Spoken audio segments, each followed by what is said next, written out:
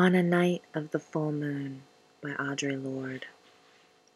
Out of my flesh that hungers and my mouth that knows comes the shape I am seeking for reason.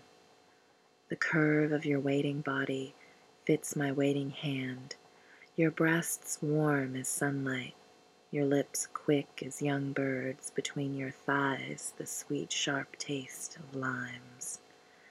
Thus I hold you, frank in my heart's eye, in my skin's knowing, as my fingers conceive your flesh. I feel your stomach moving against me. Before the moon wanes again, we shall come together.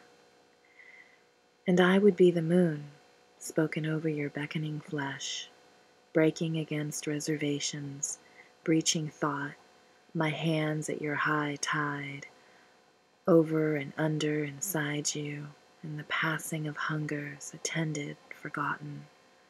Darkly risen, the moon speaks, my eyes judging your roundness, delightful.